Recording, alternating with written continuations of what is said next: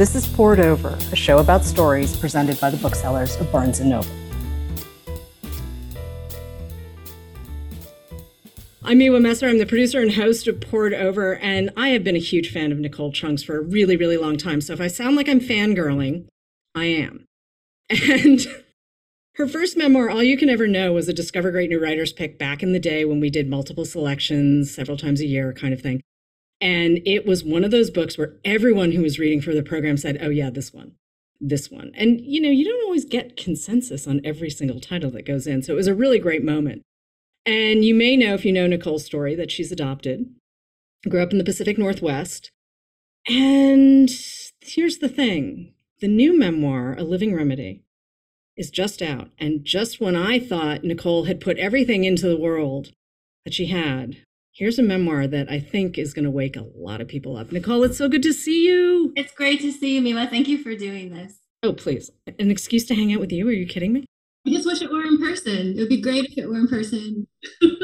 Someday we will get to do that again. Would you set up A Living Remedy? Because I knew what the book was when it was coming, but I think it's going to surprise some people. Yeah, of course. I mean, I should start off by saying this is really not the book I thought I would write. I sold it right after All You Can Ever Know was published, actually. And as some people might know already, my father had passed away the year that book came out, several months before tour. So I went on book tour carrying this grief, and it was a strange experience. What I found I could not move past in my grieving process was just this deep anger I felt really at the injustice of how he had died.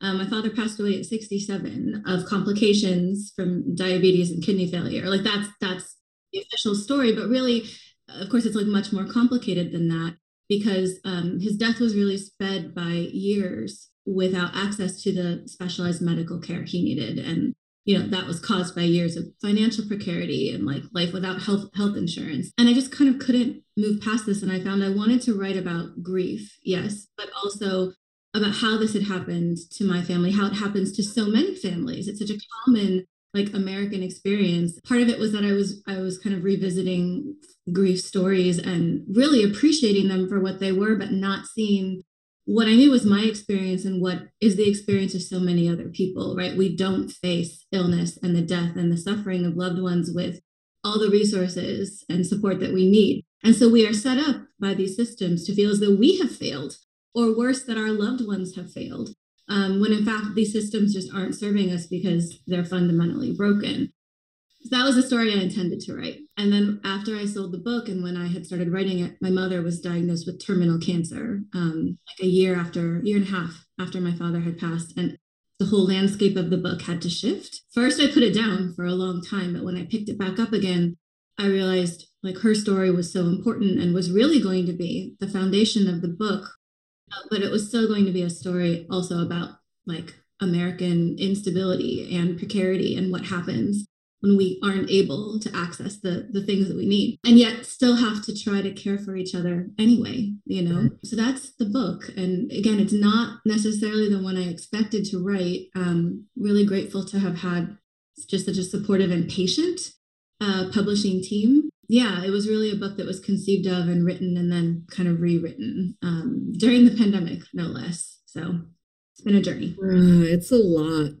It's a lot to process, but I know I mentioned this to you before we started taping, but there are so many great lines in this book. The one that I'm sticking with right now is, if we were poor, wouldn't I have known?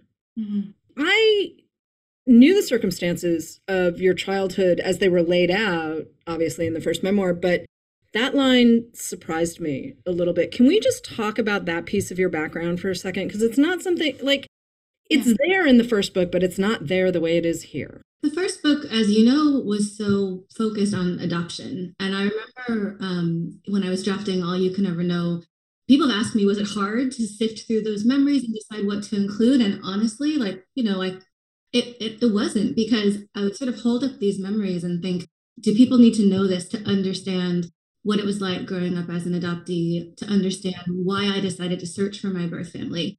And I wasn't writing my whole life story. And so it actually wasn't that difficult to sift through and choose the moments that were especially relevant to that very particular, very tightly focused adoption story. I had a chapter in that book about like leaving home and going off to school, and the fact that I was like the first person in my family to go, to college and get a bachelor's degree. And it didn't fit in that book. It wasn't like I was trying to hide it, but like it did not fit in the book and it ended up being cut. So the only important part about college in that book was like I was surrounded by Asian Americans for the first time in my life. I was not the only Korean I knew for the first time. At the time I was doing that, I had no idea I'd write another memoir, to be honest. I thought the first was probably it, but then like life happened. And in terms of that line that you mentioned, honestly, like it was terrifying as a writer to approach that aspect of this story. I still, like, I remember going through marketing materials for the book and saying, I don't know if I feel comfortable claiming that I was poor, or, I don't know if I feel comfortable saying like we lived in poverty or my parents did. And it's a strange thing to get hung up on. Like there were times I write about them having us having no income or no health insurance, or like my mother selling plasma to like pay for my father's medication. But at the same time, when you're growing up, there's so much that you don't see. You are really, as a child and a young adult, you are learning about money, you are learning about class and about your family's situation in the world, but it's often through what is not said to you. Like you're trying to read the context and all of that.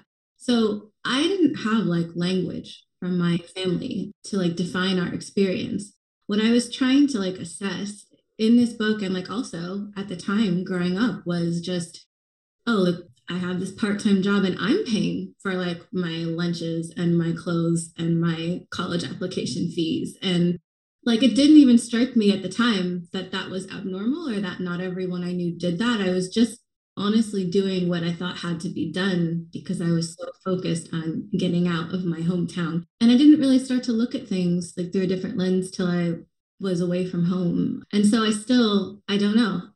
I don't actually write in the book at any point that I felt like I was poor growing up, because the truth is I didn't. And also I should note like my family situation, like so many families, was it's almost like a frog in a boiling pot of water situation where things happen so gradually. By the time things get really bad, you don't even really know when it started. You can't pinpoint the moment it got really bad, but like all of a sudden I'm talking to my mother about the choice between rent and groceries.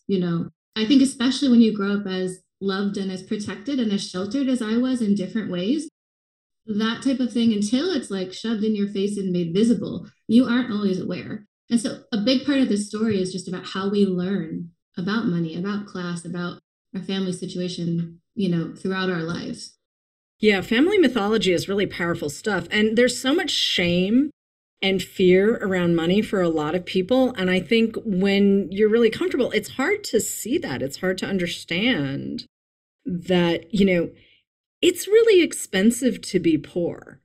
Like the fees that you end up paying, or like you don't have a bank account and you have to go to the check cashing place and stuff, like all of these things that,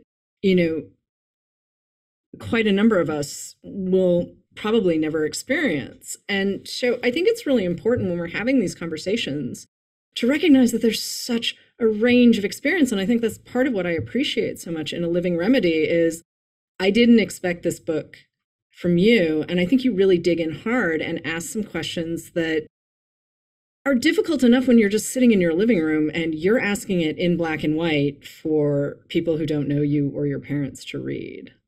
It was really hard. I don't think I could have written this book 5, 10 years ago.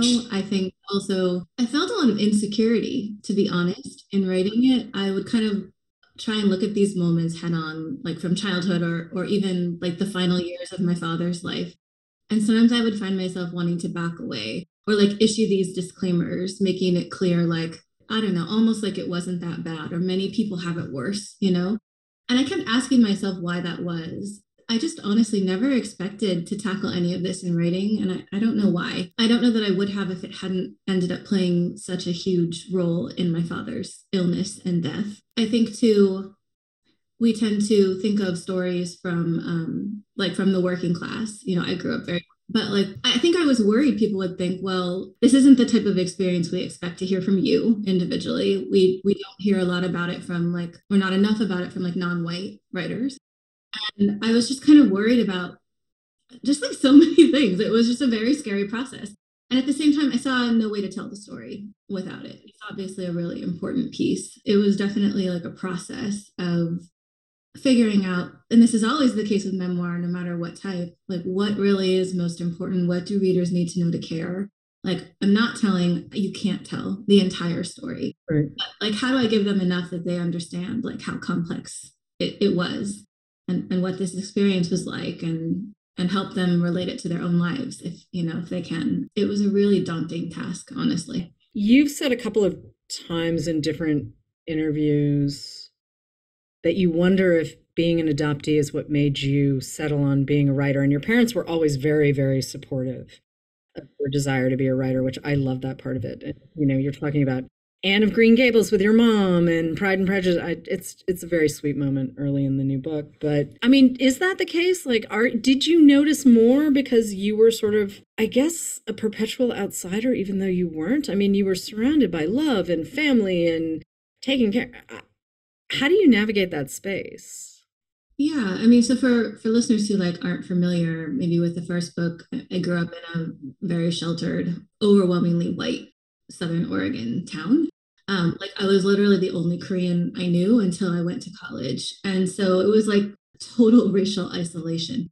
And balancing that, yeah, with what you're saying, I was always cared for. My parents made sure, for the most part, I had what I needed, and I had a lot of love and support like in my life. I think I did grow up very watchful, just because I was used to being in spaces and trying to tell, and you probably know what this is like a little bit, just like, am I like welcome here? Am I accepted here? Like, can I be here or do I have to be on guard the whole time?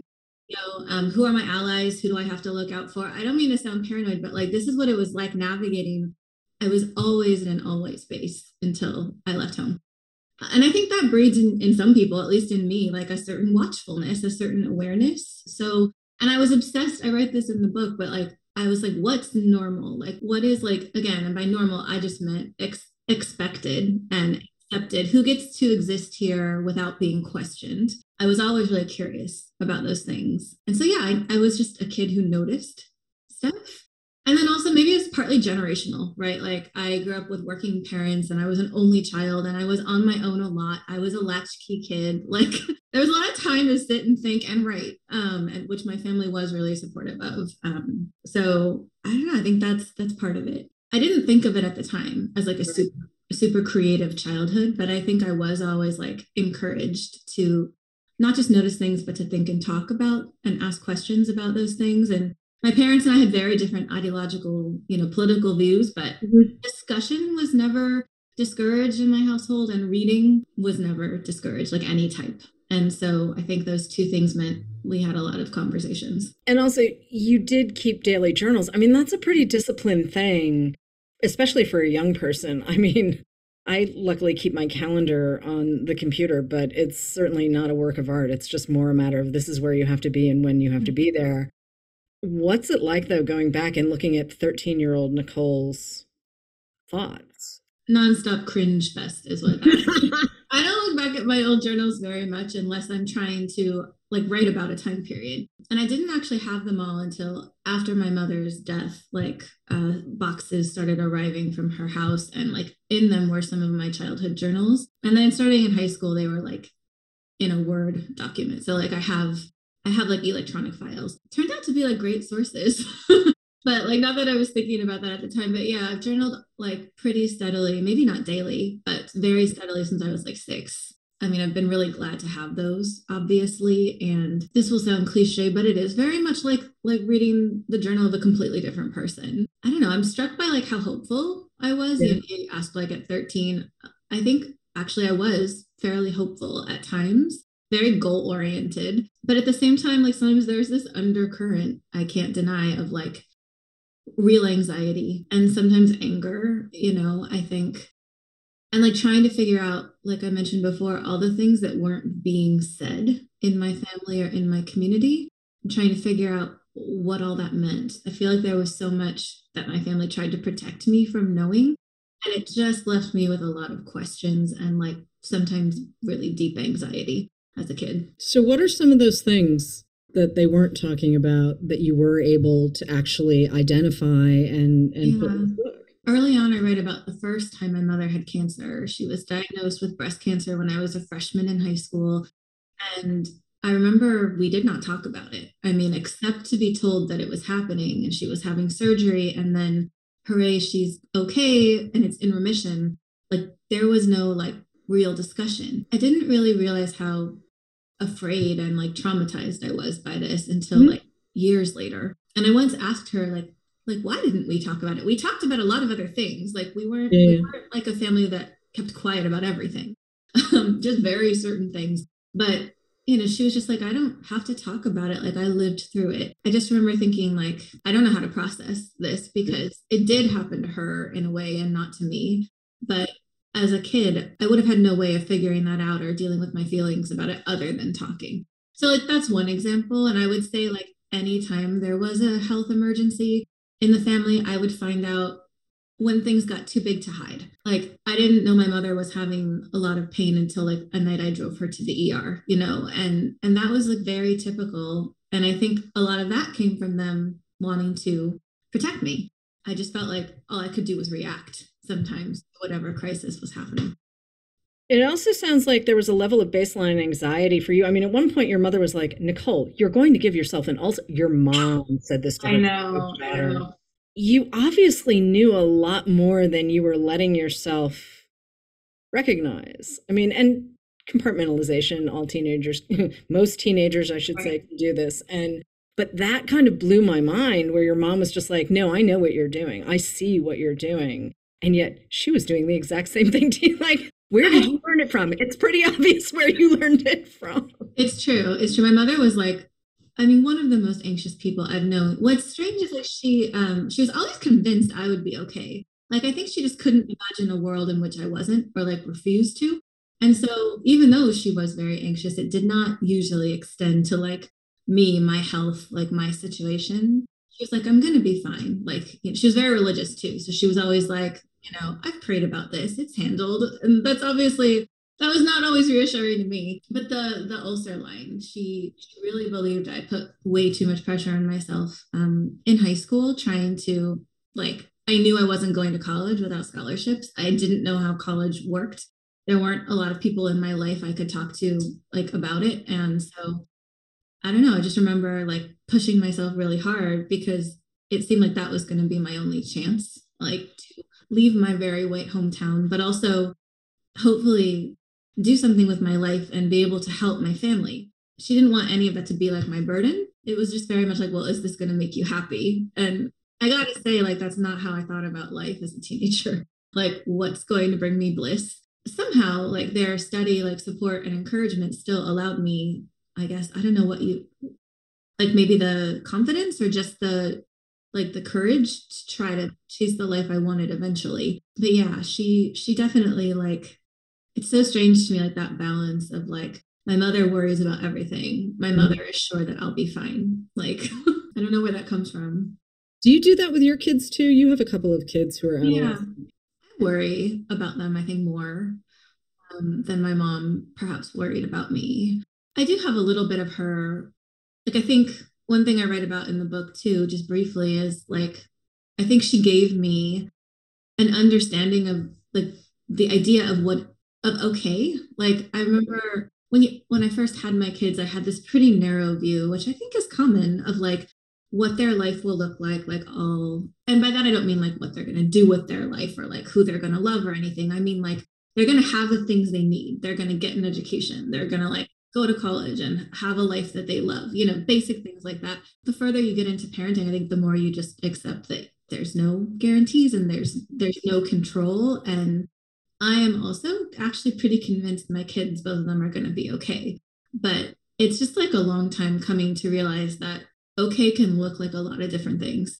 And one person's okay might, be very different from another person's. I have my younger daughter's autistic and needs a lot of support. And it's been just kind of an ongoing process of realizing like, can try to get her all the support that we can. And also, we don't really know what's going to happen because you never do with any child.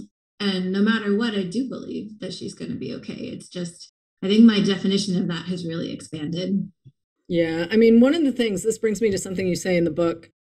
that also sort of made my eyes get really big, which is, we talk about death being one of the great equalizers, right? It's an experience that no matter what your financial situation is or who you are or what your background is, everyone experiences this. And yet that's not entirely, I mean, yes, in a very basic sense, yes, everyone experiences death, but what happens after death? And in terms of, financial burdens and all of this kind of experience. And I really do want to talk about the systemic stuff for a second, because your family, they just sound like terrific people, your parents and your kids and everyone else, but your experience of money is very different from your parents. Your husband's experience of money is really different from yours. All of this comes together, and yet you're all part of the same system, and it affects everyone very differently. Yeah. I think figuring out how to write this was challenging for me because I grew up in a family where we did not really talk about money. Like, I didn't have any idea, for instance, what my family made or like how little, honestly, we made until I saw my first FAFSA filled out. And it was like so much less than my freshman year cost. And I like our expected family contribution was zero because it was like tens of thousands of dollars less than my freshman year. And I had no idea. Like I had grown up in this household with fairly open parents, but like we didn't talk about money. It was one of the things they were really private about. Probably a mix of not wanting me to worry and thinking, honestly, it's none of your business, which isn't wrong in a way. And then moving into the world and figuring out like, oh, a lot of people who are grew up in very different circumstances than mine, like they also maybe don't want to talk about money in a really open way. And I just didn't know how to navigate any of that. I feel like I'm still sort of learning. Because in my view, I'm like, well, you have money. Why would you be embarrassed talking about it? Like it just, I don't know. It feels to me, growing up with parents who I think sometimes were, I don't think they were ashamed, but I think they were always stressed. And some of their hesitation around discussing finances was the fact that we just didn't really have enough. And and so my feeling was like, well, like if you have enough, what's the problem? Like, why not talk about these things? And that's of course not how everybody feels. So striking a balance too between like trying to be honest about where we were, but maybe not naming specific numbers. I don't know. It was like kind of a negotiation with myself of like, people need to understand sort of what the circumstances were, but the actual number also isn't that important. It's kind of like, I mean, it is and it isn't, but the important thing is the experience, like the results. Right. Yeah. I mean, you also talk about leaving for college and leaving this tiny, tiny, tiny town where you were the only Asian person for miles.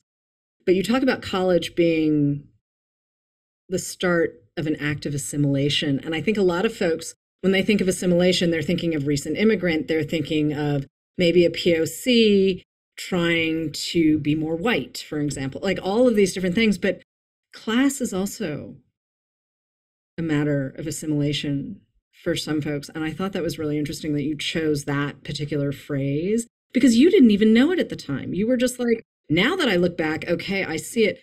But what was that experience like for you landing, not just in a community where there were finally other Asian Americans, Korean Americans, Taiwanese, Chinese, Japanese, but really in a situation where, you suddenly had classmates who were probably a little more comfortable than you or had different experiences because their parents had more capital than yours? Yeah, I mean, I would say again, it wasn't something we talked about a lot in college, and many of my students, probably fellow students, were probably like as ignorant as I was of their family's actual finances. I would see it again. It's all about like between the lines.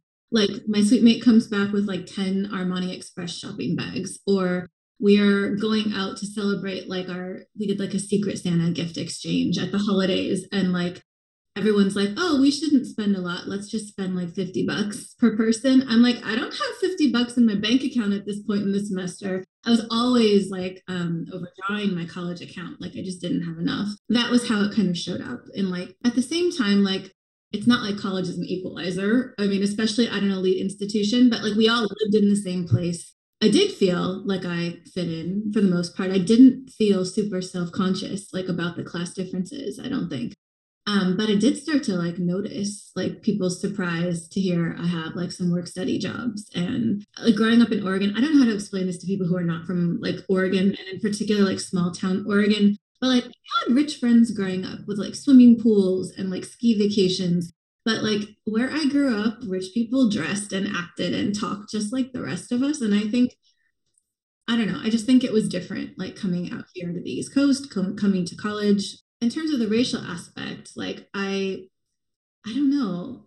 In a way, college was the first place where it didn't feel so relevant because I was not the only one in the room. To be clear, I did have a couple Asian friends growing up. I didn't know any other Koreans. You know, it's just like I'm talking like I had like two Asian friends ever my whole childhood. So yeah, I mean, when I wrote my first book, even I thought, oh, the reason college was important for me was because like I went to a school as 25% Asian and Asian American and like saw faces like mine and developed actual friendships with fellow Koreans and Asians. And like that was great. And I didn't really think about, I wasn't thinking about the class aspect, but until I started to write this book. And sometime between my freshman year and my graduation, like my parents and I just were in completely different worlds. The thing is, I think they knew that might happen. I think they knew that, like, in a way, they were letting me go into this place they couldn't follow. But I had no idea that's what leaving meant. And it's really only looking back that I've seen it. In theory, that is their jobs, right? To make sure that we can do whatever's next. And in theory, whatever's next isn't necessarily the thing that just happened in the generation above us. And I think it's easy to take that kind of mobility for granted in a lot of ways. And then there are times where you're just like, how did I get here? And there's a lot of you reckoning with, how did I get here? Yeah. And also, like, how much longer it took than I thought it would, especially because I chose to pursue a career in editing and writing and publishing. I remember, like, my parents were so convinced the degree itself is like, it's going to be your calling card. They didn't even care what it was in. Like, nobody blinked when I was like, I think I'll be a history major. I think I'll take a lot of English classes. Like, they were like, great, fine, whatever. It's like, to them, it was like, the degree is what's important. That's what's going to let you sustain yourself, because they didn't have one. And so they thought that's what would happen. And of course, like, it takes time. I remember thinking I was still buying into this sort of bootstrapping myth of like, I will work hard and pay my dues, and then I will be able to be like help my family in the way they just bide your time, be patient. And like, of course, like my family, like so many families, like we just didn't have that time. And I didn't know it. Like I've been incredibly fortunate. I have a lot of class and educational privilege, but I did not have the kind of money like that my parents needed at the time they needed it. Like I could not pay for my father's health care. Like I couldn't pay for all his prescriptions out of pocket. I was able to help my mother like a lot more than my father. And that was mostly because of like book royalties from the first book. So I don't want to act like I was struggling the whole time, but stability has come kind of later than I expected. And I'm still one of the very, very lucky ones, but it just wasn't in time for me to help my dad. And I'm always going to have to live with that. I mean, what's kind of fascinating for me, too, is now seeing all of these conversations that we're trying to have, you know, who can afford a house, who can't, who can afford school, who can't. It's, we've sort of lost that idea of helping people move forward, right? Or move in a different direction or get ahead. It's just kind of like, well, you know, we did it, you should just be able to. And it's like, well, no, actually, you pulled up the ladder behind you and there's no space for anyone else. And it's kind of wild. We're also so obsessed with like the idea of who deserves it and who doesn't. Mm-hmm. And, you know, like, are you the kind of person who deserves a little helping hand or not? And, you know, what type of people do we think really deserve that? And then too, even if you are one of the very, very lucky ones who kind of slips through, then it's like, well, then they want to turn your story into some kind of like performative American dream story. Like the temptation to do that is so great. And I honestly, like if I didn't have like the really supportive like publishing team that I have, for example, like I wonder, okay, like I'm an Asian American, I'm a working class person of color, like or came from that background. Like there could be a lot of pressure to try to turn my story into something like that, which could then be used like to attack people who haven't been as fortunate, right? Or who they don't think are as deserving. And I really reject like those narratives. But I know how popular they are, and they're popular in this country for a reason, right? And it's because of what you're saying. We're like obsessed with the idea that the meritocracy is real, and that if you're deserving enough, you'll get where you're supposed to be. And also that this is an opportunity, conversely, that is open to everybody when it is not. So, yeah.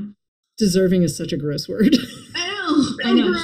I mean, It's this so is why gross. I know, and people will also always say it as a compliment, like, "Oh, that's so Yeah. deserved." And I know what they mean. Like, I understand they don't mean it that way, but I always kind of recoil a bit, like, because what does that really mean? I don't know. Yeah, deserving and also one of the good ones, like that just Oh, that swings way more towards repulsive than gross. But, the language that we use to talk about all of this stuff and experience and, how we move forward. I think what you've done in this book is pretty cool, but I'm also not particularly surprised that you got to this book. I know we've been talking about, sort of the fear that came out of it a bit and whatnot, but you've been pretty upfront about your life for a really long time. I mean, you were the managing editor at The Toast and you were the editor in chief of Catapults magazine. And you've been publishing this work on your own and other people's voices as well for a long time. And I love that honesty, but how did you get from your BA to the editing and writing and everything else? Because that's not always how it works. yeah. I mean, I don't even know how to describe it. It's everyone has, then again, like I will say, almost everybody I know who does what I do has a very strange, like twisting path to it, with a lot of surprises along the way. Yeah. I'm not trying to be like self-deprecating, but I do think a lot of it in my case was like a lot of it was luck sometimes, the right opportunity at the right time. My first editing job was with The Toast, you mentioned, and I was in a position where I could take what was at the time a really low paying editorial job, because I was also in grad school at the time and the primary caregiver to like two very young children. It was going to be so hard to work a full time job anyway, or to work, Right. like I just needed something that was flexible and that would give me editorial experience. So like a lot of people probably couldn't have taken that job. It didn't have health insurance. It started part-time before moving to full-time. But like for me, it ended up being like like the right opportunity at the right time. So I did that for 2 years and like I went to Catapult after. And yeah, a moment of silence for Catapult magazine. But that was obviously like a really wonderful experience too. I wasn't making much money at that point in my career either. And at that point, I'm kind of mid career. So there was a lot of like privilege involved in being able to take those roles. Like I will always kind of have some feelings or some, like I'll wonder, could I have helped my family more if I weren't trying to be an editor in indie media and publishing? Like, yes, probably I could have been of more use. But I also feel like in a way I was really lucky to get to do those jobs, to take them on and to have like institutional support at times I needed it and to be given like editorial freedom when I wanted it. And I know those are precious things. They're so precious those places don't exist anymore. Right. So like I don't regret that time, but it was very, there were choices that were made. I'm sure I could have been doing something more lucrative. And then I've always freelanced like all along.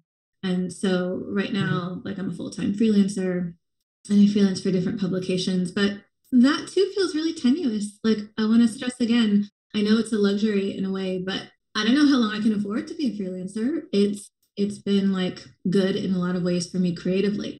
But what I always say is like writing supports me right now, and I don't know if it will a year from now. And that's truly like just what it's like. And there's a whole nother conversation that we're not going to have right now about AI and robots.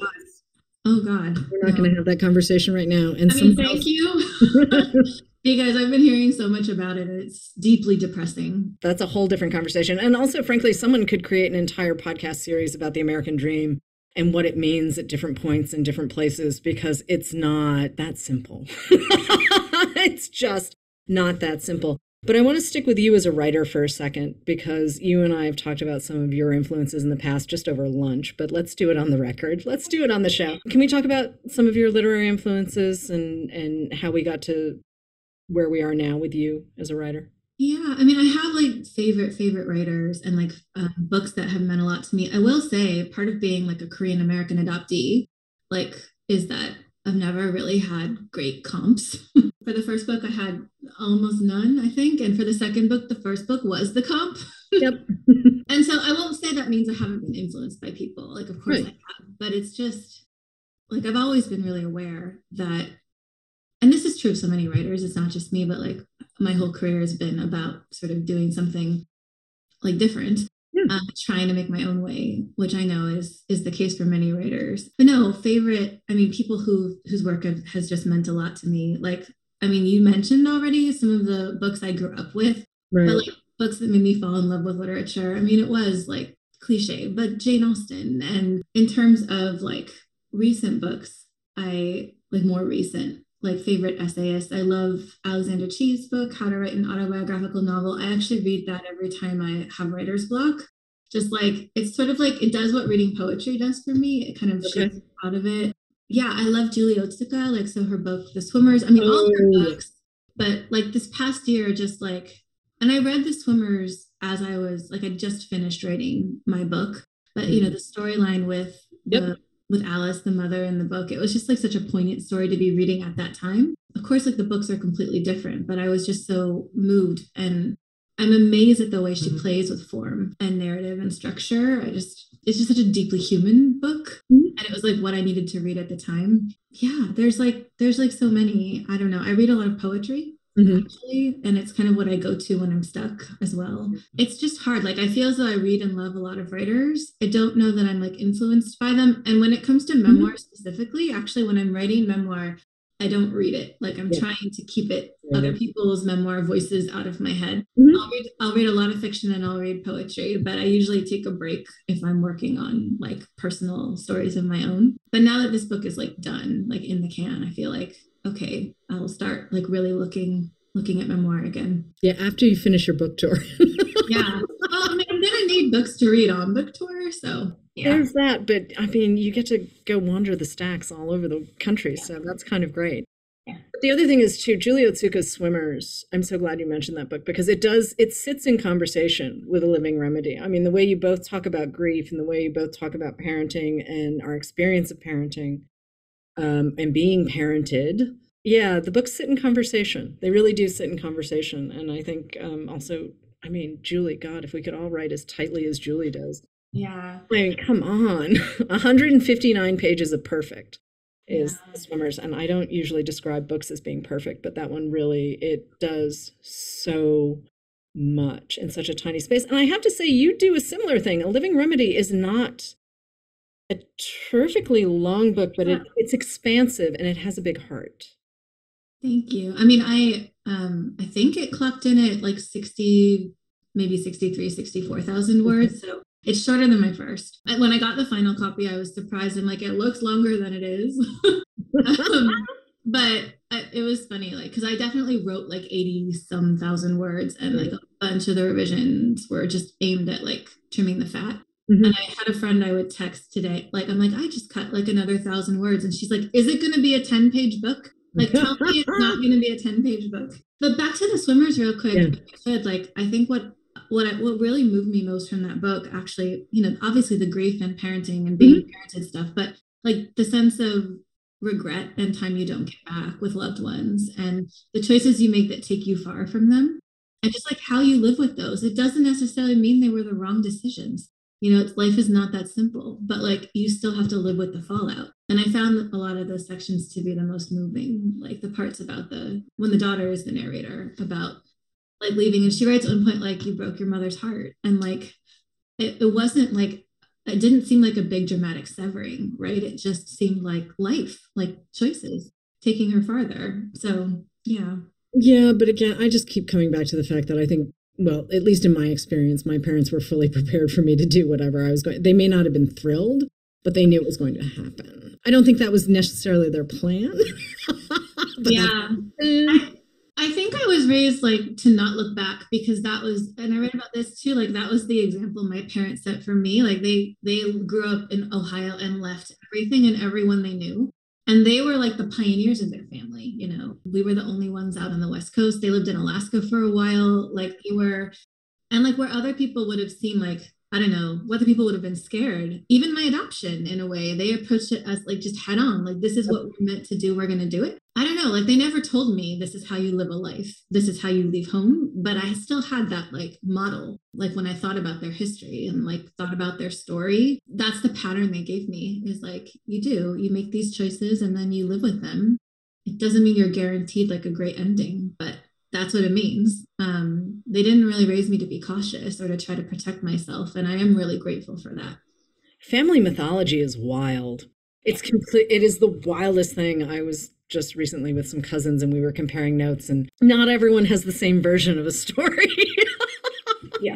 it's wild. It's completely wild. So, the idea that my parents could have been surprised by anything is pretty entertaining to me, but okay. People were like shocked that my family was so supportive of me going to college on the opposite side of the country. And it's not their only, and some people knew that like my parents didn't have college degrees. So right. Like I had friends whose parents wouldn't let them look at like out of state schools. And I don't know. I was just that was never a question. It was like, go, it's your life. You're gonna go where you want and do what you want. And they wouldn't have dreamed of like trying to kind of keep me back from that. At the same time, I do think sometimes they were surprised at choice. And they never understood my career. Like they didn't understand the writing entirely, but they really didn't understand the editing. And so sometimes they would think it was volunteer work, like they get confused. I'm like, no, this is actually my day job. I get why you think it's volunteer. It's not super well paid, but or they would think it was like a hobby, like.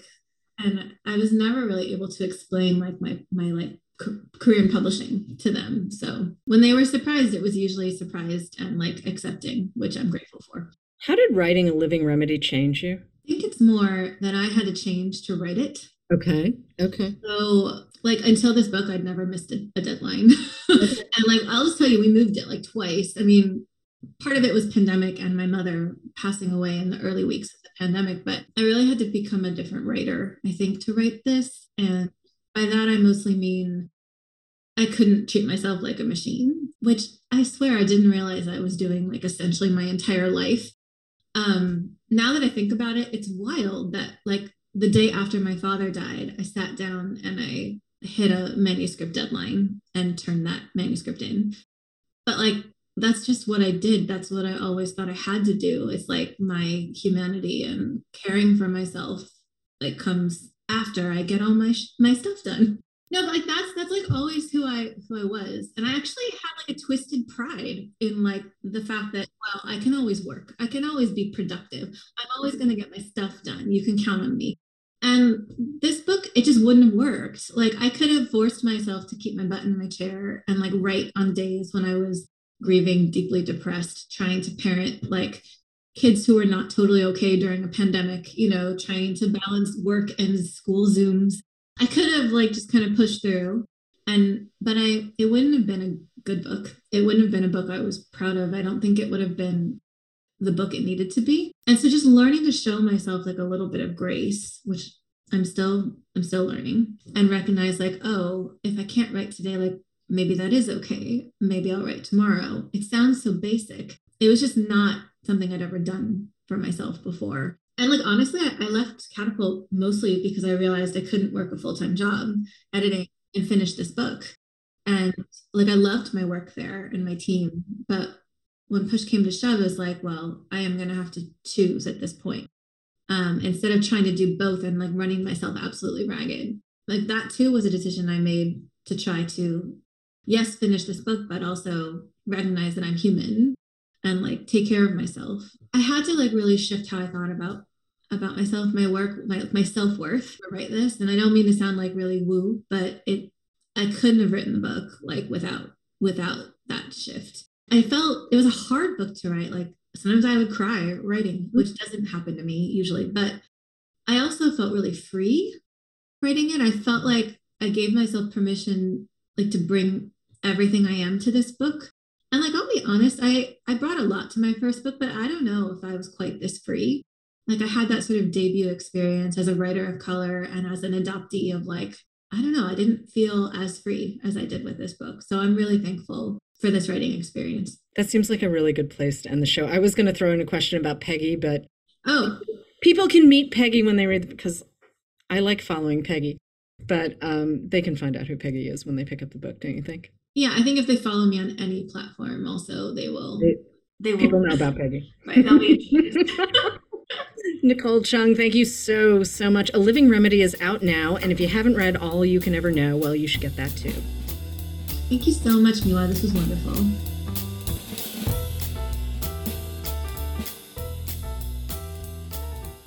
Hello readers, it's time for another TBR Top Off. We're going to recommend a couple of wonderful books to pick up when you stop in for your copy of A Living Remedy. I'm Mark, coming to you from my Barnes & Noble in Cincinnati, and I'm joined by my favorite book buddy, Madison. Hello, Madison. Hello, I'm Madison, joining you from my store in Los Angeles. So we're going to jump right in. Madison, why don't you go ahead and kick us off? So, when I was thinking about books to recommend, I went to my roots and brought in Indiana native John Green. He and his nonfiction, The Anthropocene Reviewed. I chose this book because, one, he is a fellow podcaster, and this book are all of his essays that have been adapted and expanded from his podcast. And in this, he goes into more greater detail about like the different topics he's talked about. In the book, he talks about COVID and the pandemic, which I think is so timely. We were all there in that pandemic. It's still fresh for all of us. Seeing how people went through it, how others went through it, and like reading how like what he did, how he went through it, it's just very comforting in a way. Like when you're like stuck at home and you need something to read, you're like, okay, I'm not alone. And I think nowadays in literature, now that more and more people are talking about like the pandemic and relating to it, kind of being like, all right, so it like really wasn't the best time for any of us, and we're not alone, and it's okay to feel that way. But there's also so many other diverse topics he talks about. He goes on from like Halley's Comet, penguins of Madagascar. He talks about conversations he has with his brother. Like, to me, I find John Green and his writing so relatable. He also gives so much rich detail in his writing. So it's definitely not like surface level. I think you can see that in his fiction, you can see it in his nonfiction as well. He's just a relatable character. And the way he ties everything together, going from talking to one completely random topic to the next, but somehow it connects, I think that's a really powerful way to write, and not every author can do it. And the favorite part of this book is the ending. It is definitely an ending that gives goosebumps. I don't want to give it away. I want you to feel those goosebumps for yourself, but that is why I recommended The Anthropocene Reviewed by John Green. So good. I went with a title that has been giving me some feels lately. I read it a while back and I'm still kind of thinking about it and mulling it over. That is Seeing Ghosts by Kat Chow. It is a memoir of family and of grief. It's told beautifully and tenderly. It's giving me Crying an H Mark kind of vibes in the best possible way. Not something to as a knockoff, but just as sort of something complimentary. It's gorgeous. So Kat Chow's mother had recently died from cancer. Her father and her two sisters are obviously, of course, very grief-stricken. But eventually, Kat's journalistic mind and her lovely, lovely, curious heart embark on this excavation of her family's past. And they're present. And it allows for this very beautifully lit pathway to their future. I love the way that Chow's writing feels slightly obscured. I think Seeing Ghosts is a perfect title for this book. The way that she recounts her mother's past feels like her mother's ghost is just whispering small things into her ear. There's a lot of supposition that feels very potent and very honest. Kat doesn't have all the answers about her mother's past and the way her mother felt about things. So you have to kind of fill in some of these blanks. And she does this in a way that I've not really seen before in a memoir. I just think it's so, so perfect. We see her mother's journey as a Chinese American immigrant, her very uncharacteristic, but charming playfulness. Her mother was somebody who I just really think I would have loved to have met her. She is fun and funny in a way that a lot of Chinese mothers are not. And she's just able to slip these kind of almost jokey, wonderful things into Kat's life and her family's life and infuse it with this certain level of love that I didn't expect. And I don't think Kat's really expected either. It also talks about her immense impact on Chow's family, the then, the now, and then the going forward. Her mother's influence will always be felt in this family. And I think it's just this rich and lovely and brief, but very, very powerful story about a family. And through Kat's writing, I think Readers will be astounded. It's, I think, a must read. Please pick up Seeing Ghosts by Kat Chow. That is all we have for today. Thank you so much for tuning in to Poured Over. Please make sure to give us a rating and subscribe so you never miss an episode. You can also follow us on our socials at Barnes & Noble. I'm Mark. You can follow my home store at BN Westchester. And I'm Madison. You can follow my home store at BN Events Grove. Thanks for tuning in, everybody. Happy reading. Bye. Happy reading. Bye. Thank you for listening. Poured Over is a Barnes & Noble production. To help other readers find us, please rate and review the show wherever you listen to podcasts.